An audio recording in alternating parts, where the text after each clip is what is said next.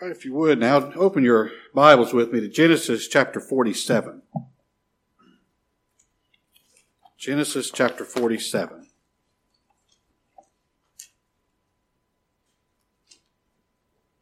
We'll begin reading in verse 13. We'll read through the end of the chapter. And there was no bread in all the land, for the famine was very sore, so that the land of Egypt and all the land of Canaan fainted by reason of the famine.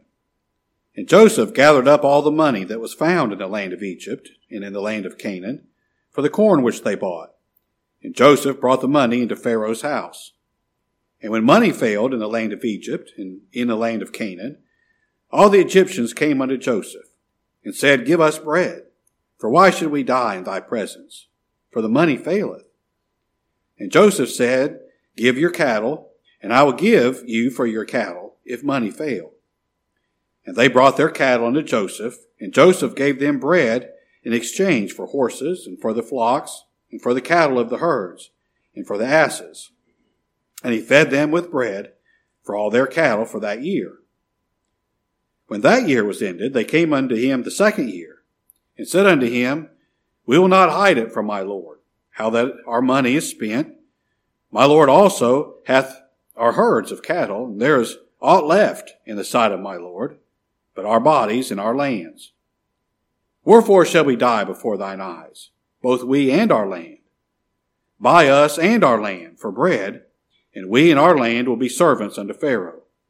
And give us seed that we may live and not die, that the land be not desolate. And Joseph bought all the land of Egypt for Pharaoh, for the Egyptians sold every man his field, because the famine prevailed over them. So the land became Pharaoh's.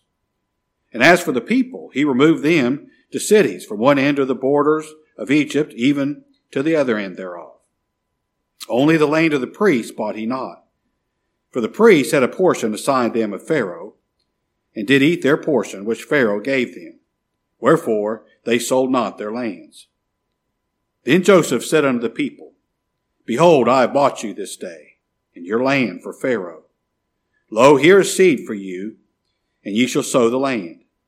And it shall come to pass in the increase that ye shall give the 5th part unto Pharaoh, and 4 parts shall be your own, for the seed of the field, and for your food, and for them of your households, and for food for your little ones.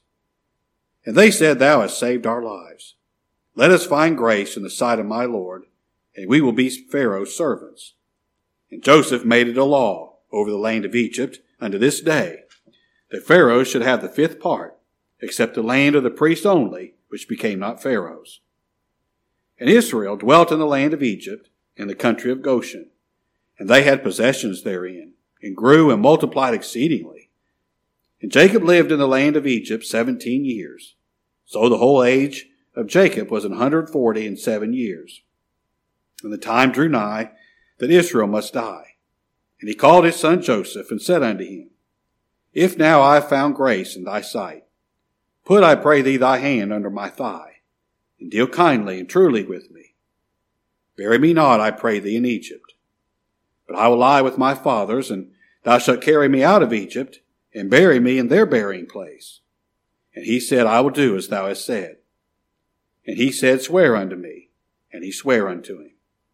And Israel bowed himself upon the bed's head. We'll end our reading there. Let's bow together. Our Father, we come into your courts this evening with thanksgiving. How thankful we are to be able to come before the God of heaven and earth and have our prayers heard. To be able to come before you accepted in the beloved. Father, we're so thankful. And we've come, Father, carefully and reverently, knowing that we come and bow before the King of all the earth. And Father, we come beseeching thee, begging you, that you be pleased to be merciful to us tonight, that you'd send your Spirit upon us. And that, Father, you would enable us to hear a word from thee, that you would enable your people gathered here to not just hear the voice of a man, but Father, that you'd speak to us through your word. Speak to the hearts of each one of us here this evening. Give us faith to believe, to cling to the Lord Jesus Christ. Father, let us behold with awe and wonder everything he has so freely given to his people. What it cost him. It cost him his life's blood to be the redeemer of his people, to be able to purchase his people out of this world. But oh, what he gives to his people freely, without any charge to us. Father, we're so thankful and beg of you that you would enable us to worship this evening. And what we pray for ourselves, Father, we pray for your people, wherever they might gather together tonight. Father, bless them for your great name's sake. Cause your word to go forth in power, to reveal your glory, to comfort and edify the hearts of your people. Father, for those who are in times of great difficulty, sickness, heartache, Father, we pray for them. We mentioned Novi earlier. Father, we pray you'd be with her, touch her body and heal her, restore her to full strength. Be with her in a special way. That whole family, we pray. And others that need you especially, Father, you know where they're at. You know their need. We pray you'd comfort their hearts with your presence. All these things we ask in that name which is above every name, the name of Christ our Savior. Amen. Well, I've titled the message this evening, The Son Glorified the Father. Now in our text that we just read, Joseph, by his wise government of Egypt, he glorified and enriched Pharaoh. Much more riches and glory than Pharaoh ever could have got on his own. And Joseph did all that as a picture of Christ, the Son of God. The Son of God came to this earth incarnate as the servant of God. And everything he did to honor and glorify, magnify his Father.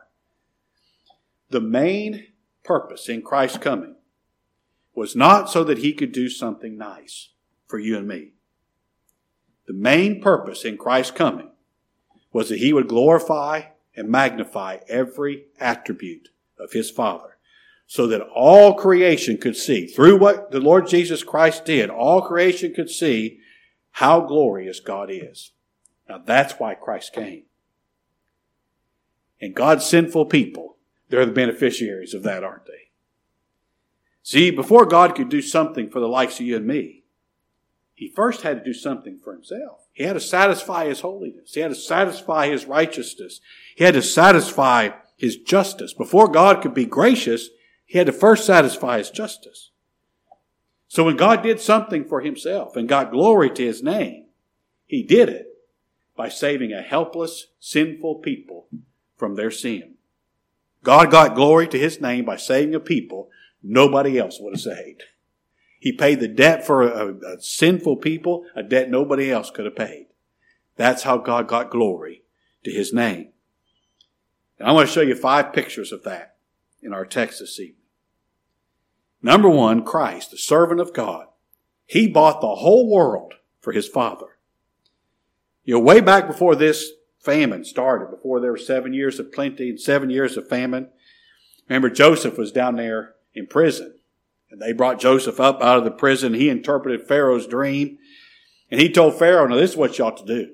You ought to find somebody, wise and discreet, somebody you can trust, and store up food in the 7 years of plenty so you'll have something to eat in the 7 years of famine. And Pharaoh said, that's a good idea. And he looked at all his other counselors. He said, boys, I know who we ought to put in charge of this. Joseph. Nobody's as wise as this man. Nobody's got the Spirit of God like this man. Nobody's wise enough. We can't trust anybody else to save everybody from starving like we can this man. We'll put this man in charge. And during those 14 years, not only did Joseph keep the world from starving to death, Joseph made Pharaoh more wealthy and more powerful than he ever had been.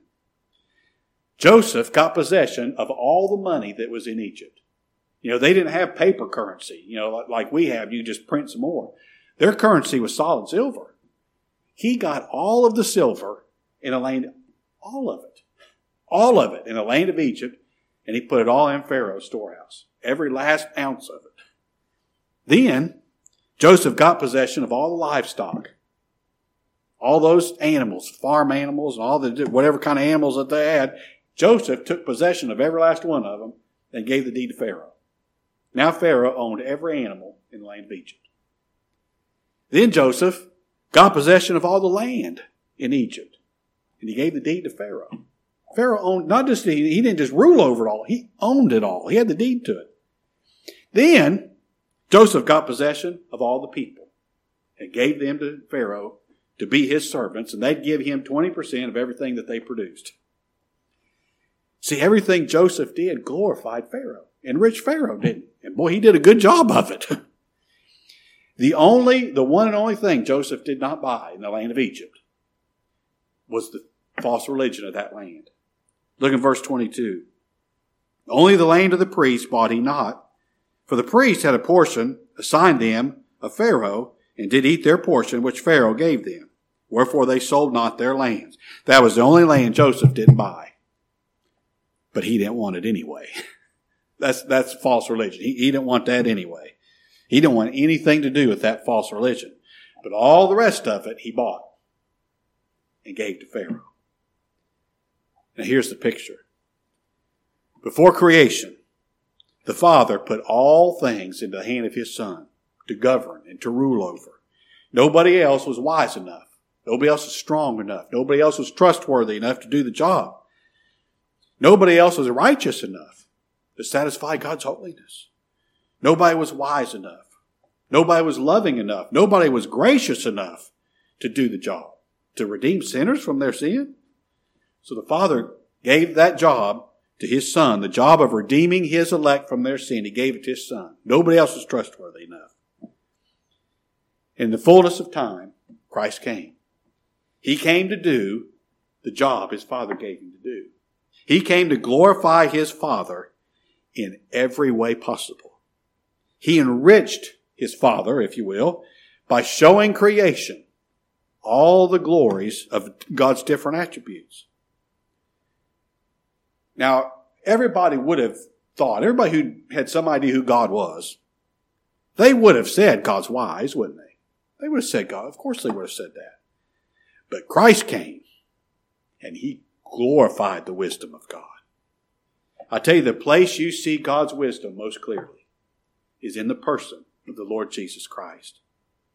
Only in Christ do we see how can God be both just and still justify the ungodly. Now, how can a holy God ever justify the ungodly without violating his holiness? How's that possible? That can only be done through the obedience and sacrifice of Christ. Now we all know God's wise, but God's wisdom is magnified in the person of Christ, isn't it? I would say most people that know anything about God would agree God is gracious. Wouldn't you say most people would agree with that? But I tell you where God's grace is magnified, where it's glorified. It's in the person of the Lord Jesus Christ. If you want to see how gracious God is, go to Calvary. The Father slaughtered his Son. He allowed the body of his Son to be so abused it didn't look like a man hanging there. And he made his soul, an offering for sin before his Father. The Father did that to his Son so he could be gracious to the likes of you and me. Gary, that's grace. No. Now you see the shine and the glory of God's grace, don't you? By looking at Christ. God shows grace to sinners like us because he gave his wrath to Christ our substitute. Now, that's great. That makes it just all the more glorious, doesn't it? Christ came and he also glorified the holy justice of God. Now again, I would say everybody that knows anything about God would say, yes, God's holy. Yes, God's just. Of course he is. But I tell you where you see God's holy justice glorified and magnified. It's in the person of God's Son, the Lord Jesus Christ. The Father is so inflexibly holy, so inflexibly just. We say holy, but we think, there's some wriggle room there. No, there's not. There's perfect holiness or there's unholiness. That's all there is. There's either perfect justice or there's no justice. God is so inflexibly holy. He's so inflexibly just that he slaughtered even his only beloved son when his son was made sin for his people. Now, every parent here would like to think, I'd be just. But now we find every way in this world possible to cut our child some slack, wouldn't we? Not God the Father. He slaughtered his son because he's holy and just. And the place you really see that is at the cross. The cross glorifies and magnifies God's justice. Now here's some comfort for your soul to show you how glorious Christ made God's holy justice. The Father will never condemn his people. Never. Because he already condemned Christ, our substitute, for our sin. Now that's glorious. That's glorious. I'll admit to you a little secret. On Wednesday evenings, if I get here a little early, get everything done that I need to get done, I sign on to sermon audio. And I see who is live streaming now. And there's this fella. I thought, well, this looks kind of interesting. So I watched his live stream. And boy, he about blew me out of my chair at first. He talked about the Lord telling those Pharisees, you believe not because you're not of my sheep. And I thought, well, now, it's impossible to mess that up. And he didn't. He said, this is it. Now, those people did not believe because they were not God's elect. Only God's elect will believe on them. Whoa. Now, we might be on something here. We went on a little ways and talked about how, God's sheep, they can't lose their salvation. And I'm not being picky, but this is what he said. This man may be a brother. He might be preaching the gospel, but this is what he said. Can one of God's sheep commit such a heinous sin that God would take their sin, that he would take their salvation away from them? Now the answer is no. And he said the answer is no. But here's why he said that's not possible. Because you won't do that. God's sheep won't do that. God won't let them. No, sir. No. That's not right. You're right. God's sheep can never lose their salvation. You know why they can never lose their salvation? All of our sin is heinous. I mean, we think, I just told a little white lie. That's heinous in God's sight. God sent us to hell for that. Our heinous sin has already been punished in the person of our substitute. That's why God's sheep can't lose their salvation. Aren't you thankful God's just? That justice is seen and glorified at Calvary. Look at Philippians chapter 2. Here Paul tells us how that everything the Savior did was so that creation would see the glory of the Father. Philippians chapter 2.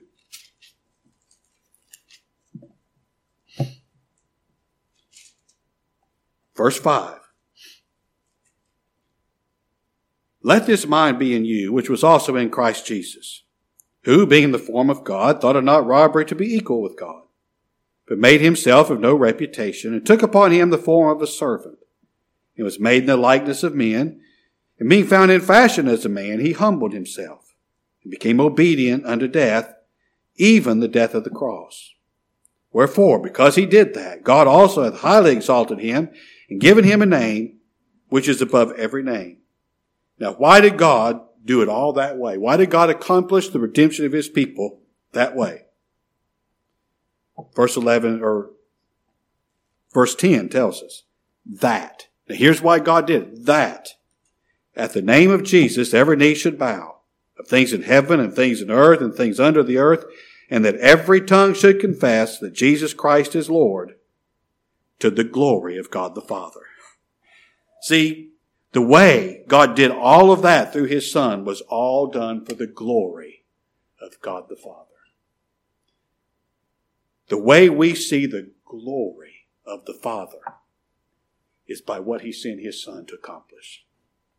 Look at John chapter 17. Here the Savior tells us he bought the whole world so that he could redeem his elect out of it. John 17, verse 1. These words spake Jesus, and lifted up his eyes to heaven, and said, Father, the hour is come.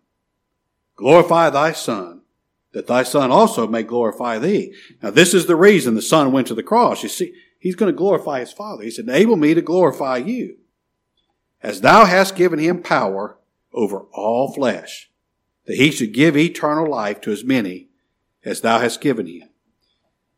Now the Father's greatest glory is seen by the Lord Jesus Christ suffering and dying to redeem his people. He bought the right to the whole world, to every son of Adam. The Father gave him power over all flesh so that he could reach down and redeem his people out of it. Now that shows us the glory of God, doesn't it? What he did for his people. So Christ bought it all for his Father. The Father owns it all. He rules over it all. He owns all the people in it. Well, here's my second point. This sovereign of all slowly brings his people to himself. Now, he redeemed them. He bought them. They belong to him. It's his purpose to redeem them, but he slowly brings those people to himself. Now, we know this. Almighty God has a people he's going to save. His elect. Those people he chose to save before he created anything. But before the Lord saves those people, before he reveals himself to them, before he brings them to Christ and gives them life, the Lord's got to slowly strip away everything that they trust in until they have nothing left to trust in but Christ. You heard men say before about being shut up to Christ. That's what that means. The Lord stripped away everything, so the only place we have to go is to Christ.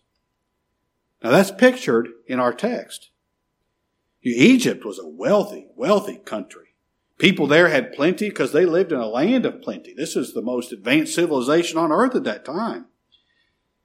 And Joseph slowly stripped away everything that the people had to depend on until they were left with only him to depend upon. First, Joseph took all their money. Look at verse 13. And there was no bread in all the land, for the famine was very sore, so that the land of Egypt and all the land of Canaan fainted by reason of the famine.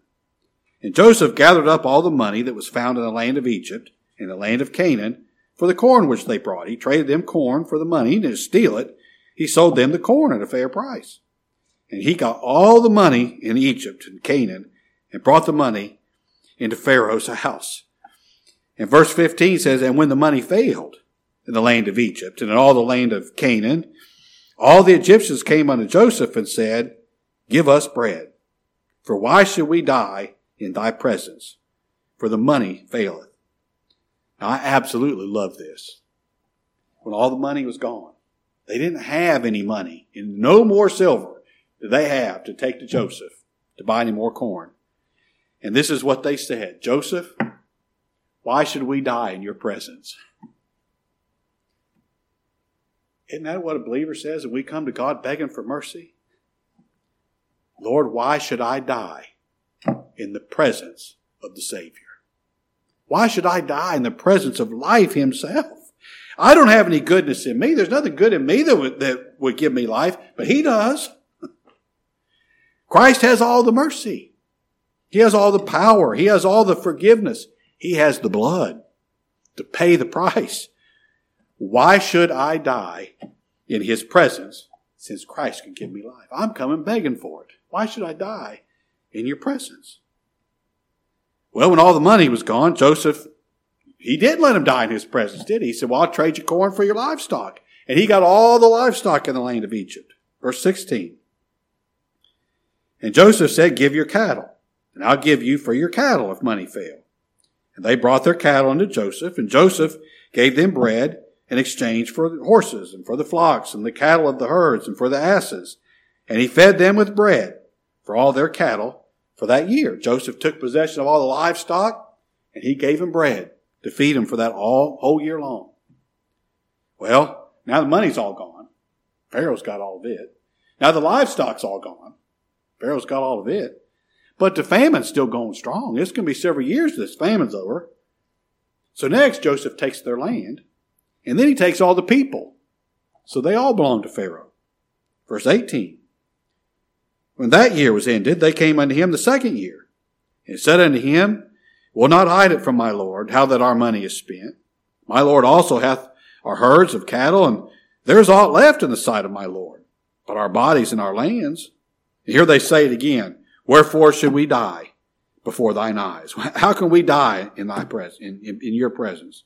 Both we and our land. Buy us and our land for bread, and we and our land will be servants unto Pharaoh. And give us seed that we may live and not die, that the land be not desolate.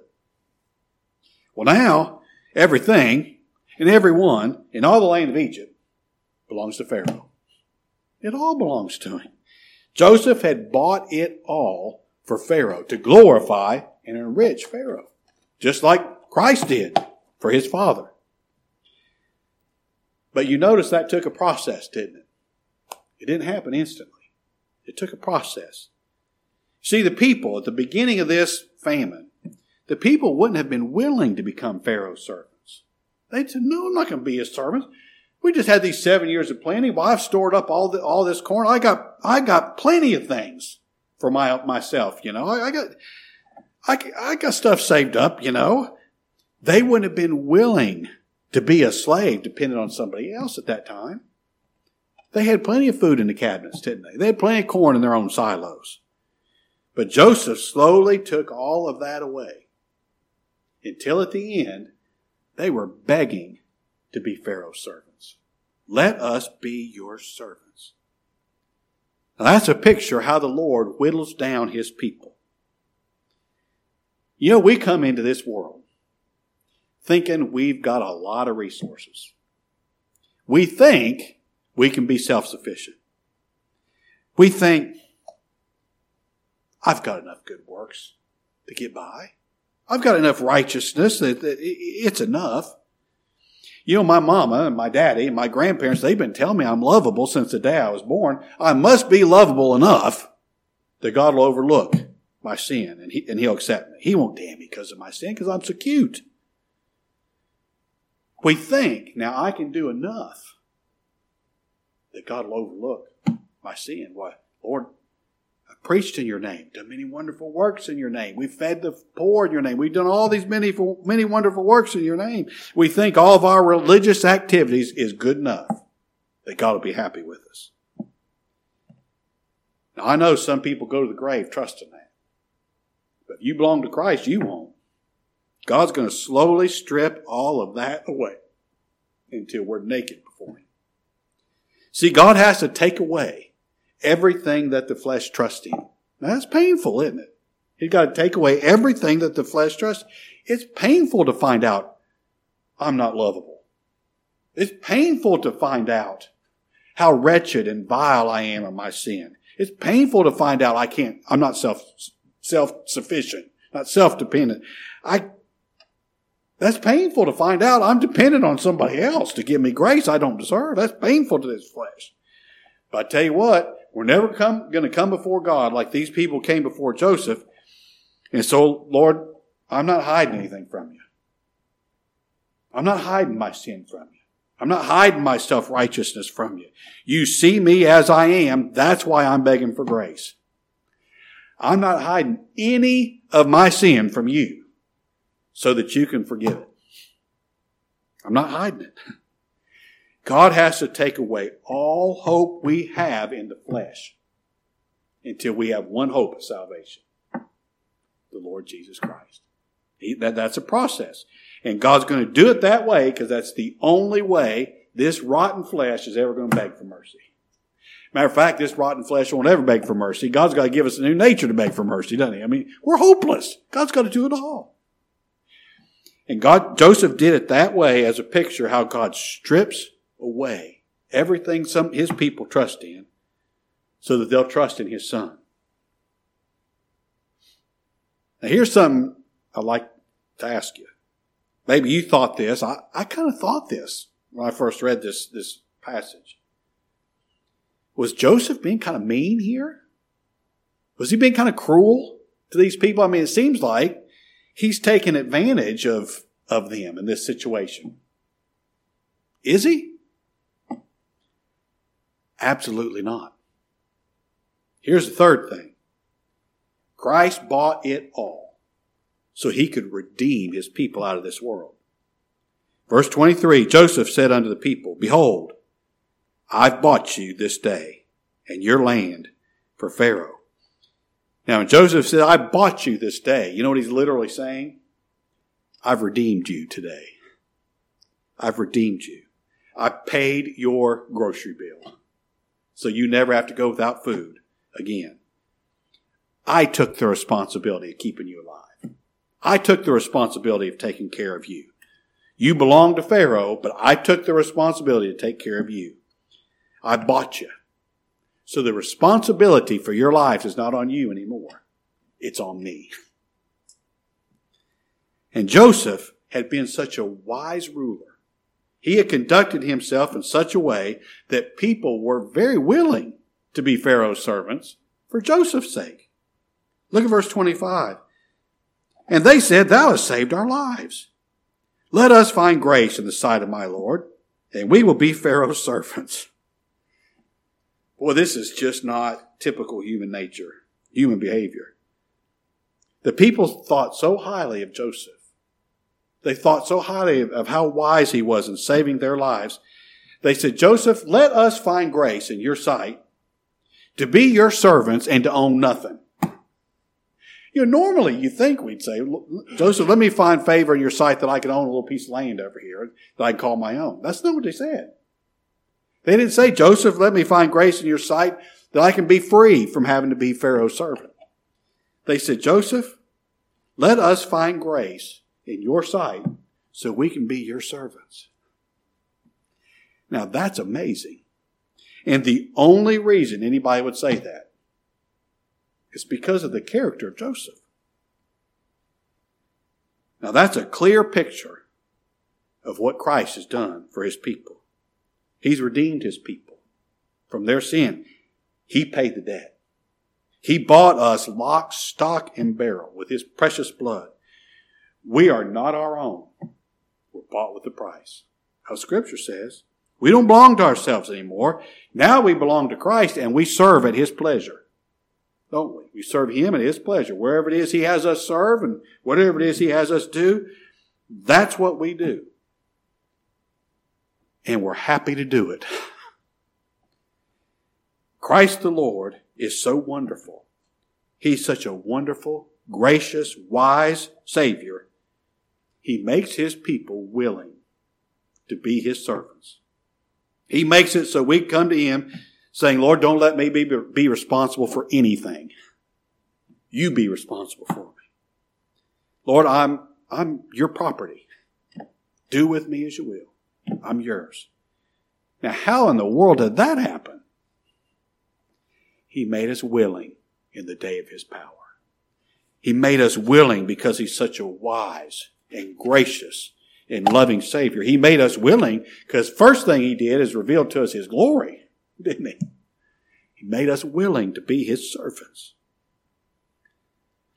Well, here's the fourth thing. Here's another reason I'm saying, now Joseph wasn't being mean to these people. He wasn't, taking advantage of them. Once Christ owns you, lock, stock, and barrel, he gives you everything freely. In verse 23, Joseph said unto the people, Behold, I bought you. I redeemed you this day in your land for Pharaoh. Lo, here's seed for you, and you shall sow the land. Joseph said, now you belong to Pharaoh now. What he really meant is you belong to me. I'm the one governing you. I'm the one that's going to manage all of your affairs now. And I'm going to take care of you. I'm going to give you everything that you need. Here's seed for free. Now before, they had to trade all their money. But that wasn't enough to see them through, was it? Then they had to trade all their livestock. And that wasn't enough to see them through the famine. Then they had to trade all their land. And that wasn't good enough to see them through the famine. Then they traded themselves, and that wasn't good enough to see them through the famine. And when everything was gone, Joseph said, here it is for free. Now you take it. You feed yourselves. You feed your little ones. You have a seed to plant so that you can grow crops, and you give 20% of it to Pharaoh. That's all you got. That's all you got to get back. He gave him seed for free, and that's what the Savior says to his people. I bought you. I bought you with my blood. I redeemed you. You belong to me. Here's everything freely.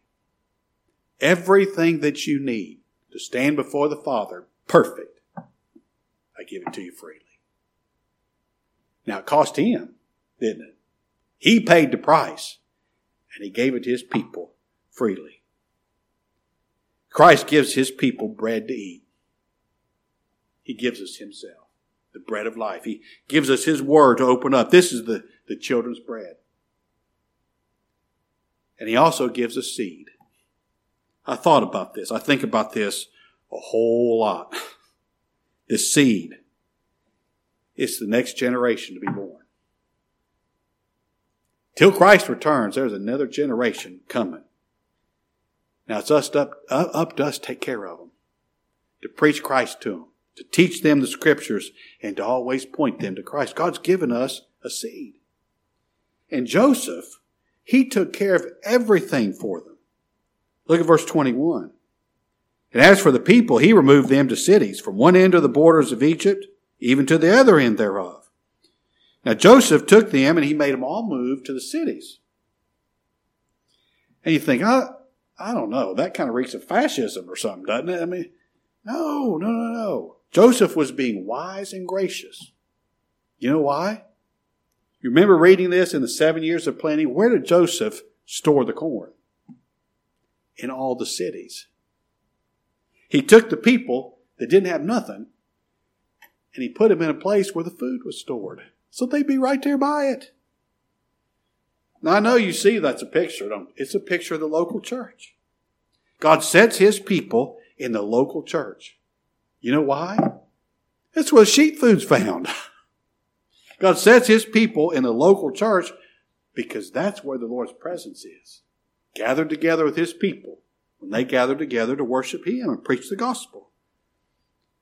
This is a place God's grace is preached. The forgiveness of sin is preached here. The person of Christ is preached here. Everything that you need for spiritual life, for a healthy spiritual life, everything that you need to instruct you in the ways of righteousness, everything that you need to keep pointing you to Christ, everything that you need for the comfort of your soul is preached here in the person by preaching the person of the Lord Jesus Christ. This is where God sets his people. In this local church, and one over there, and one over there, I know where a bunch of them are at, don't you? God's given that to his people and put them there because that's what food is. Then here's the last thing. Now our Savior bought this whole world. He owns it. He runs it. He governs it. He blesses it for the sake of his people. But the prayer of his people is, Lord, thank you. Thank you for all the blessings of this. Thank you. But don't leave me here. Look at verse 27. And Israel dwelt in the land of Egypt, in the country of Goshen, and they had possessions therein, and grew and multiplied exceedingly. Remember, Joseph was taking care of them too, wasn't he? And Jacob lived in the land of Egypt 17 years. So the whole age of Jacob was 147 years. And the time drew nigh that Israel must die. And he called his son Joseph, and said unto him, If now I found grace in thy sight, put, I pray thee, thy hand under my thigh, and deal kindly and truly with me. Bury me not, I pray thee, in Egypt. But I will lie with my fathers, and thou shalt carry me out of Egypt, and bury me in their burying place. And he said, I will do as thou hast said. And he said, Swear unto me. And he sware unto him, and Israel bowed himself upon the bed's head. Now Jacob tells his son Joseph, Son, I know you've been made ruler over this place. And boy, son, you're doing a good job. Oh, the Lord's blessed this land because of you. He's blessed you with wisdom and understanding. He's blessed us. You brought us to this land. He's blessed us mightily because of you. We just can't even reckon up in order the blessings God's given us here. Not just Egypt. Not just this 70 people that came down to Egypt, but the whole world has been blessed because of you. And I'm thankful. I'm thankful to be here. Can't you just imagine Jacob after all those years? He enjoyed these 17 years getting to see that favorite son. He enjoyed it. He enjoyed it. It made him happy. But Jacob says, son, there's a better place than here. Now I'm thankful, aren't you? But there's a better place than here. It's the land of God's promise. Don't you bury me here. You take my body, you bury me in the land of God's promise. That land that God promised my grandfather, my father, and me. You take me there and bury me there. Now that's what a believer says, isn't it? This world has been blessed for Christ's sake. It's been blessed for the sake of His people. Now I know it's full of sin, and every single day we find new examples of men just running off the rails, don't we? It's unbelievable. But even with all this sin that's in us and around us, now there's a lot to enjoy here, isn't there? There's a lot to enjoy. I love being able to worship here with you all. I count it a great, great blessing. It's one of it's just a,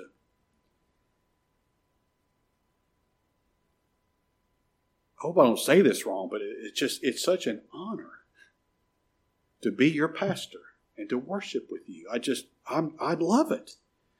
I love to be able to enjoy God's family here. This week I've talked to God's family from all over the place. All over the place. Bruce Crabtree I should have told you to start the service, told me to tell everybody hello, how much he loves you. It's just been such a blessing. Even though this world's so sinful, that's a blessing. And I enjoy my family. I enjoy my loved ones. They make me happy. I'm just telling you now, they make me happy. God's just blessed us with so much in every way. There's not one person here worrying about going to bed hungry tonight. Just how He's blessed us.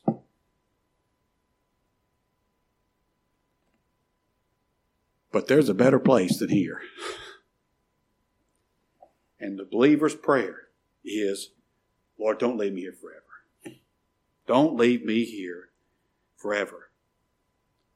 Janet told me today about the second oldest woman in the world, 116 years old. Not so sure that's a blessing, are you? I don't know. I don't know. But I know this is the believer's prayer. I don't know the time, but Lord, you do. When it's time, take me out of here and fulfill your promise and take me to be with you, that I may see you as you are and behold your glory just like you promised. Isn't that the believer's prayer? I'm thankful for this place. I'm thankful. But there's a better place. And I long for that time when the Savior says, come on. Don't you? All right. I hope the Lord bless that to you. Let's bow together. Father, how we thank you for the Lord Jesus Christ. How we thank you for your wisdom and your love that provided such a salvation for vile, hell-deserving sinners like we are, through the sacrifice and the blood of your own beloved Son. Father, how we thank you. Oh, we can't thank you enough. Human language cannot express the thanksgiving for redemption in Christ Jesus, for your constant love and care and provision over us. Father, we're thankful. Father, I pray that you take your word as it's been preached tonight. Father, by your Spirit, show each one of us here tonight the glory of Christ our Savior and cause us to run to Him, to rest in Him and trust in Him. Father, it's in His name. For His sake and His glory we pray. Amen. All right, Sean.